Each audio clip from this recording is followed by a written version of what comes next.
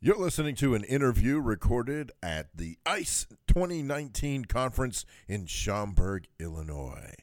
Enjoy the program. Hey, welcome back to the EduTech Guys, coming to you live from ICE 2019 in Schaumburg, Illinois. And we have the hot seat filled right now, so we're going to let her tell us who she is and where she's from and all that kind of good stuff. So here we go. Hi, everybody. I'm Lisa Berghoff, and I'm the Director of Instructional Technology at Highland Park High School, which is in Highland Park, Illinois. Awesome. So what brings you to ICE 2019? Well, lots of stuff we know, but we thought we'd let you tell us. I mean, I've been coming to this conference for many years, and it's pretty exciting as my kind of journey with instructional technology has changed. So has my experience with this conference, but it's always been really fantastic. So years ago, I would come and I would just sit in sessions and just absorb and take massive amounts of notes and go back to school, back to my classroom, and just want to try everything. My students were always like, "What just happened?" And now I'm presenting and networking with people and still sitting in great sessions, but I feel like the experience of just interacting with other people who do what we do is so rich that I still am going back to school with tons of great ideas. It's just coming in a different form. Yeah. Well, isn't it amazing how, you're the Director of Instructional Technology, and for you, and as you just said, that's even evolved over the time you've been doing it, but for you that means you get to talking to someone else, they have the same title, but for them it means B. And in some cases it overlaps, and in some cases not even close, and you get to talking to each other, and all of a sudden you're both going back to the classroom going, hey, this is what we're going to try today, kids, because this is what I learned. Exactly. It's one of the things that is so amazing about being in this role, because you come to a conference like this, people assume it's all techies. Yeah. And it's not. I just came out of a conference. I was sitting next to an elementary school teacher, and then on the other side of me was a math teacher. There are administrators here, and it's, instructional technology is just about good teaching and using great tools. So there's something for everybody. And yeah, to your point, you go to a math conference, you kind of know what you're going to get. But at a conference like this, right, what your title is kind of doesn't matter, because it's different everywhere, and that's one of the things that makes it so cool. Yes, absolutely. So what passion did you bring to the Hallway Conference this year? Because, every year we have something new, and when we meet those people that we've seen on Twitter, and it's time to get that conversation going, we always have a new one. So what is it this year? What's really got you excited, or is it a carryover? So in terms of what I'm learning here, I really think that the whole piece about student voice is coming through so loud and clear, and it's more than just, back in the day it was like, have kids write on blogs, and it's really coming through in such authentic ways. So everything from having kids run your school's social media accounts to having them connect with people, experts in the field, using Google Hangouts, Flipgrid. I mean, there are so many new ways for kids' voice to be just amplified. Yeah. And those are the experiences where we know that real learning is happening. You can't fake that. Right. When you have a group of students meeting with a scientist, they can't phone it in. You can't just fill in C for every answer. Yes, exactly, right. So watching the kids really make great connections and ask really good questions and learning about the new tools that we have for kids to be able to do that, I think that's kind of the flavor that I'm taking away this year. Yeah. So to flip that around, what are you bringing to the teachers as your, oh my gosh, you guys have got to see this, presenting in your sessions? So my passion is working with struggling learners. So I've been I was a special ed teacher for 19 years, and for the last 4 years I've been Director of Instructional Technology. And what brought me down that rabbit hole, that technology rabbit hole, was working with kids who have disabilities and seeing that technology really can make a difference. But technology alone isn't enough, so that's where I'm really passionate about universal design for learning. Mm-hmm.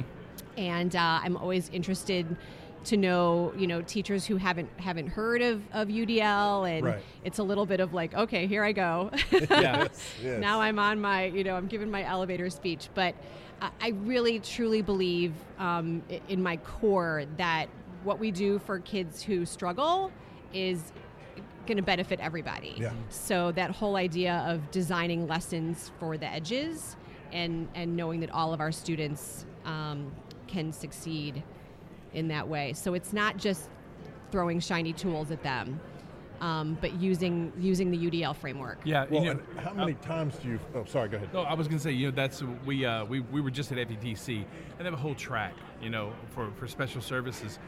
But we've seen in my career, I've been doing this a long time. We've seen a lot of tech, but I've seen special services push the tech industry because that's really where we needed it the most. But to me, like right now, AR and VR is going to change everything that's happening. Absolutely. And it's not just going to change students with special needs, it's going to change the classrooms across the board. And those special needs students are going to find themselves right alongside their peers in a one-to-one environment, universal design, and handling it. So it's really interesting we're seeing that happen. And I think it's really taken a huge leap in the last 3 to 5 years. Easily, yeah. I mean, the technology's finally caught up with what we need. Yeah. It's really, really interesting. And back in the day, we would have kids with disabilities and we would give them a giant clunky laptop that no one else was allowed to touch, and they didn't want to use it because it was weird and different. And now, I'm at a one-to-one school. Every kid's got a Chromebook, and no one knows what extra extensions they have. What tools they're using, and they're able to participate in classes without having an adult. Nothing is less cool in a high school than having an adult sit next to you all day. Yeah, exactly. Well, and to that point, though, sometimes other students, they're sitting around, they're and they're kids, so they talk, but a traditional student, a student who doesn't necessarily have quote unquote special needs, sees a special needs student using a particular extension and goes, I want that. Exactly. Right? Yes. How come your computer does that and mine's not doing that? What is that? And you find again, universal design. You find certain things that universally students love using, whether they've got special needs or not. And to me, I think that is absolutely beautiful. Like you said, you don't have this big clunky computer, you're no different than anybody else, but you may be using tools that anyone can use. Definitely. And actually, something that I did not foresee at all is, we have a rise in students being diagnosed with concussions. Mm-hmm. And I have more and more teachers and counselors asking, are there tools and, extensions and apps that can help kids that are suffering from concussions? And there are a lot of the same apps. They kind of manifest in similar ways. Yeah. And so it's like a whole different group of kids, and they're really finding it to be helpful. Yeah. So and social emotional, the amount of apps that are out there and pieces out there for that, we've seen one. I can't remember the name of it. I might have been at AESA back in December. And it was really neat because it just said, okay, what did you do? And you answer, this is what I did. And why did you do it? And what could you have done instead of doing that? Wow. Somebody goes, well, that seems like a pretty simple app. Well, but it actually hits something home that we're not doing, or we don't have the manpower to make happen. So you're right. It's really pretty interesting. Yeah. I think the world's changing so quickly. I don't know if you guys remember, I put in a Kurzweil system. Oh, sure. This will date me, late 90s. Just for students with visual disabilities. Yep, with the big scanner. It was that size. With the computer. You remember that. And now I just take an iPad, wow. So I don't think most these young educators, and kids, they don't realize the leaps and bounds we've made in education. Definitely. It's really pretty cool. Okay, so I'm going to change the subject again. Okay. Everything Google. Everything Google. You love Google? I'm wearing, this is my favorite shirt. I'm wearing, this isn't good for a podcast because you can't see it. Yeah, that's right. But this is my Google accessibility shirt. So it has Google on the front in sign language, and then on the back it's in Braille. Oh, cool. So, that's what kind of led me down this path to begin with. So I used to teach a small group of students with pretty significant disabilities, and just bringing Google Docs into the classroom, all of a sudden I saw kids with autism who, with a pen and paper, would maybe write 1 and 2 words, were suddenly writing paragraphs and papers, and I'd be, on the other side of the room on the same doc, and if they stopped writing, I would throw in a question in the comments area, or I would put in a sentence starter, and they would keep writing. Yeah. And it was like the lights were turned on suddenly, and so that kind of led me to get Google certified, and I did the Google Innovator Academy in DC in 2017, and just I've had the privilege of being able to work with some of the folks at Google, and everyone loves to beat up on Google because they're enormous, and teachers at my school, if they make a change, they're like, oh, Google. Yes. But the people that are working on their accessibility team are real people, and just to see that the questions that they ask, they really want to make things better for our learners with disabilities. So. I'm all in. I moved our district to Google the moment they offered Google for Education a long time ago. We were one of them. So it was like, I'm in. I get it. You get it.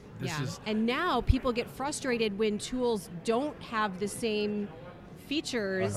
Their kids are editing a video and they all want to be on it at the same time, and it's like, no, you can't. Right. Yeah. But what do you mean? Yeah. What do you mean? Everyone what do you mean we can't? wants the Google Doc capability on everything they have now. But the app developers are hearing it. We use a piece called Soundtrap, by the way. Yes, I love Soundtrap. And they realized and went, hey, this is what we need to do. And it's wonderful. I was a band director for a long time. So, the music side of it was like, so the moment I show that to kids, I'll step in a library on a campus or a school, and I'll go, and there'll be those kids that, are in here, high school kids, junior high kids, check out this piece.